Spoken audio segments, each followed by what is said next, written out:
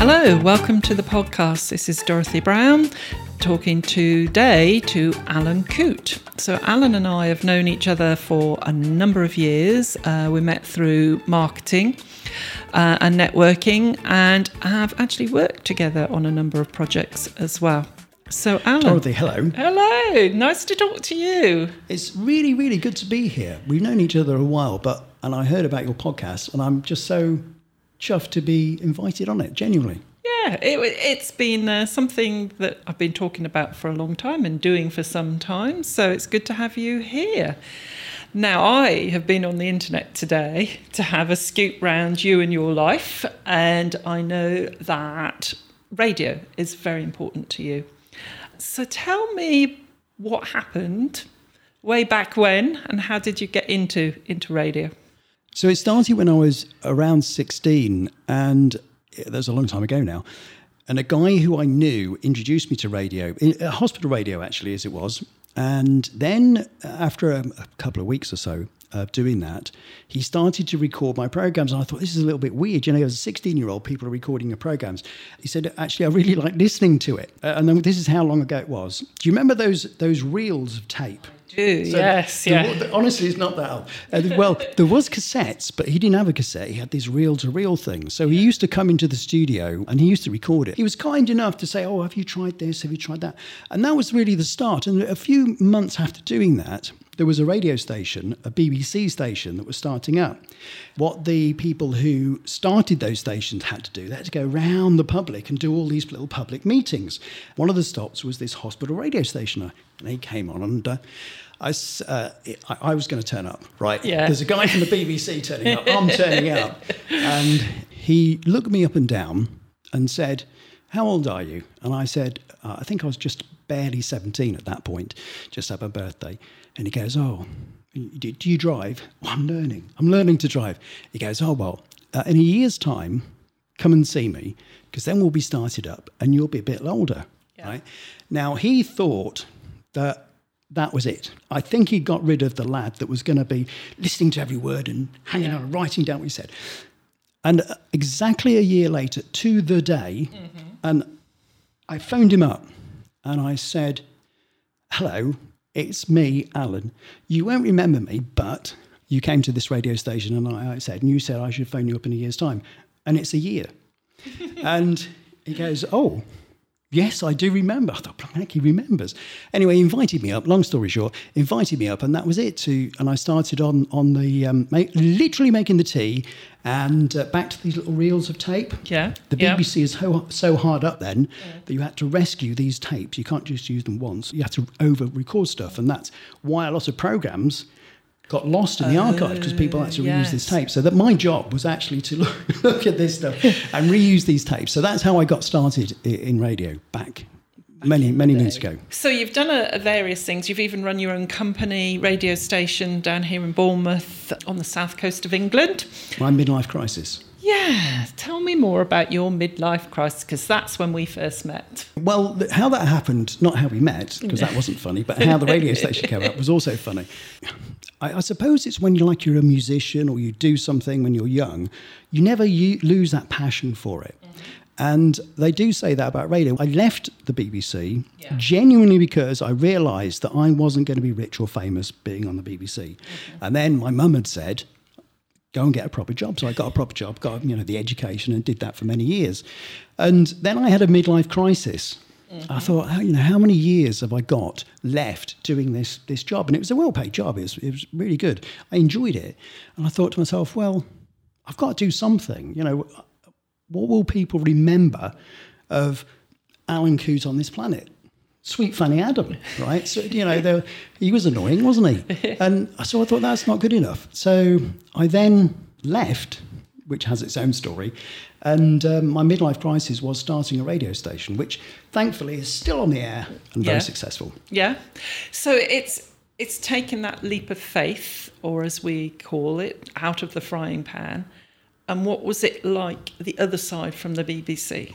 So, I'd left the BBC to go into industry and had a proper job. So doing that was very mundane, but as you might expect, but it was safe. That's the thing. If you're in the entertainment business or anything that's related to, lots of people that, are not sure these days whether the next paycheck's coming. Yeah. But when you leave that, I left it for a more secure environment. I think that was the key. But you still have that anchoring, and that's what took me back to radio. When I had my midlife crisis to go and start a radio station, that was a bigger jump. That was a wrench, and I was never sure whether it was going to work out. Yeah, and when did you do that? That was 2008/2010. Right. So what happened in 2008? Yes, the banking crisis. Yeah, and a blooming recession, right? So I started a radio station that was predicated, partly at least, on getting advertising at a point when everybody was cutting back on their advertising. Yeah. So that little bit of, from 2008 was quite painful, actually, to be honest. We were touch and go for quite a number of months. And in fact, probably 2 years it was touch and go. Yeah, not knowing where the money was coming from. And that's quite often, isn't it, when people start out on their own enterprise, that they're not sure if this is going to work financially, if they haven't got backing that's going to be there, or if the backing's taken away. So if you start something today in similar circumstances, what's it going to be like? Yeah, they do say, get yourself a side hustle. Yes, right? That's the terminology these days. It is the terminology. Yeah. And then you've got some sort of assurance whether something's going to work before you take that leap. Yes, yeah. But I remember the day, and I'm not unique in doing this, but I remember the day that was my last day at the proper job, what I call the proper job. Yeah. And I'd worked at this particular company for 16 years, and I'd had several years of doing my side hustle. And I walked out of there probably at, maybe I left early, probably skived off at 2:00, right? Yeah.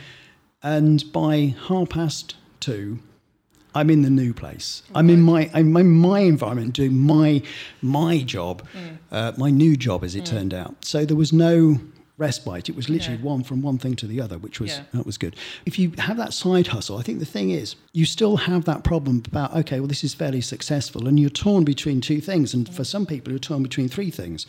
One is the company that you've got, that you're working for, and you've got the assurance of money coming in. The second thing is you've got your family around you. You've probably, if you don't have dependents, you might have other people in your family going, oh, not too sure if that's a good idea. Yeah. They're on your shoulder all the time. Yeah. And the third thing is you've got a loyalty to the next thing. So there's this new thing that I'm going to do, and everybody else that I've got involved in this, is that going to work? And if I didn't make a jump, how would that affect that side of the business? Because I was at this point employing people as well. So it's a very, very big decision, I think, that people need to take when they make this jump. And that decision sometimes is done in like a blink of an eye, but it's because you've got all of that behind you, that you've done all of your processing, your procrastination, your thinking. You're frightened of it, but you think you've got enough chapaz, you've got enough knowledge, you know what you're doing. Okay, let me go and do this. And I mean, the word that you said, like hankering to do radio, the wrench. Now, none of that is anything to do with business in some ways, is it? It's to do with what's inside and how you go out and you do it and you present and you're, okay, I'm there, I'm able to do this, whoever you're talking to, or through the radio, you're talking to the world. But nobody knows what's going on up here or in your heart, do they? Up here being in your head. No, that's true. It doesn't matter who you share it with, in a way. It's still ultimately your decision. And I think there are probably thousands and thousands of people that have fantastic ideas and they don't do it because it's the thing on their shoulder that says, no one else has done this in my family. Maybe I can't do it. Yeah. Or it's just it's their own beliefs that's stopping them doing it, which is a real shame. And people do rest on their ideas, and they have these ideas in their head and they never get them out. That is a real problem, because at some point you're going to discover that maybe the idea that you had was a good idea. Somebody else has done it. Yes. And you go, bloody hell, somebody else has done it. Yeah. And that's not a very good thing, because then you're always looking back and you always think, it's better to try and fail than not try at all. Yes. I think that's the phrase, isn't it? But I think that's the thing, is it's better to have tried and failed than not to try at all. And I would advocate anyone who's got an idea, half an idea, make sure it works, do all the proper things, but go and do it. I mean, even now, when we're facing uncertain economic times, and we will be for the next few years, even now I think there's a really good opportunity for people just to go and get out and do it and follow their passion. Yes. And that's the thing, isn't it? Is to have your passion, maybe it's, as we said earlier, your side hustle, but be passionate about that. And then for you, there may well become a time when that's your life. You can give up the rat race. I want to go back to the family thing, because this really affected me a lot. Because my midlife crisis was partly down to my own family situation. And so that was sort of the catalyst of thinking, okay, well, stuff has changed personally for me. I've got an opportunity here to do something. To start a radio station in most countries, you need a license, right? And you've got to apply to a license, and quite often it's a beauty contest. It's got slightly easier now, but that's what it was. And so there's a whole process of deliberation that the government departments do. So you put all this in the hope and the wish that someone's going to say, yes, you can have a radio station. And the day that happened, I remember it very, very vividly. So I'm in the proper job, and the telephone rings. And it's my partner. And she has said, I've got bad news. And the bad news that she had is that she'd been to the doctors and she'd got cancer. So that's bad news. Yeah. And then I'm thinking, okay. And then we had a conversation, clearly, a devastating conversation to have with anybody, particularly when it's your partner. Yeah. And then I put the phone on my mobile and go, okay, right, now what do I do? So I walked around the building for a while, obviously looking a little bit dazed at the news. And then the telephone rings again. And it's the government department that is responsible for licensing. Yes. And they said, congratulations. It's like you've come up in the lottery. Congratulations. We've given you the license to run your radio station. Oh, my goodness. And I must have I must have appeared ungrateful because I was flabbergasted at the previous news. But then I couldn't really share, when I went back home, I couldn't really share the delight of that news. So, okay, that's a tough situation, but your family does influence what you do. Yeah. And I think that, it is about balancing, but ultimately, and this is going to sound really harsh, and I don't mean it to, but ultimately, if you can find a way, even through those times when things are tough at home, and you can still do your thing, I think even then you should do it. You need to be sustained personally so that you can be in the moment and in the requirements of a difficult situation with family. If you don't have you there, it's not going to work, and you're not going to be able to provide the support that's required in those sort of situations. Yeah.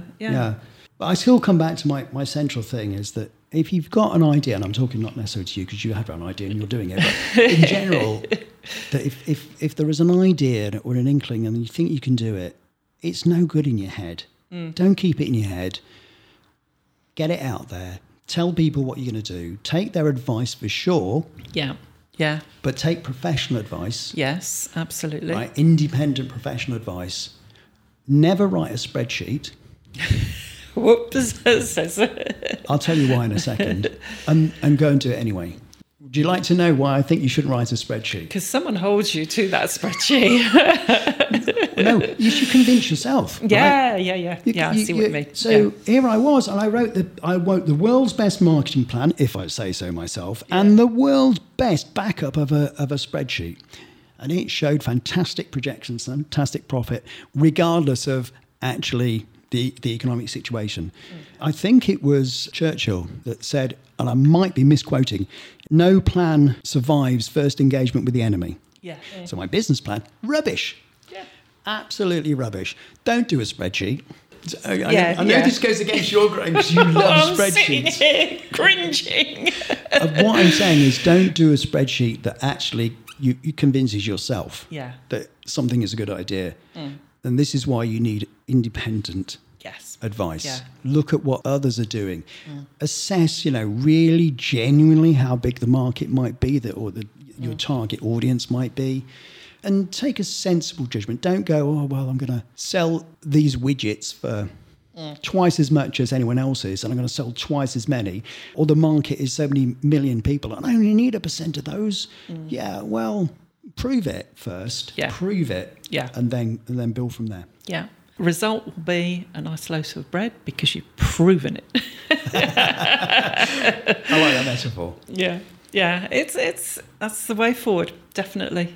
Advice, passion, and a head on there that you've done your work to go with your advice and your passion. Yeah, absolutely. And the world's full of people that have got those things in their head. Get it out there. Just get it out there. Yeah. Just do it. Yeah, just do it, as they say. Is that somebody else's phrase? It might be. I think so. Alan, thank you very much for your insight. Really, really, really insightful, and good to talk to you. Good to talk to you, Dorothy. Thank you. Make sure you like and subscribe to the podcast. Find all the details on the link that you found the podcast on for all our social media as well. And I have big news for you, which you will find out on our next podcast. Looking forward to speaking to you then.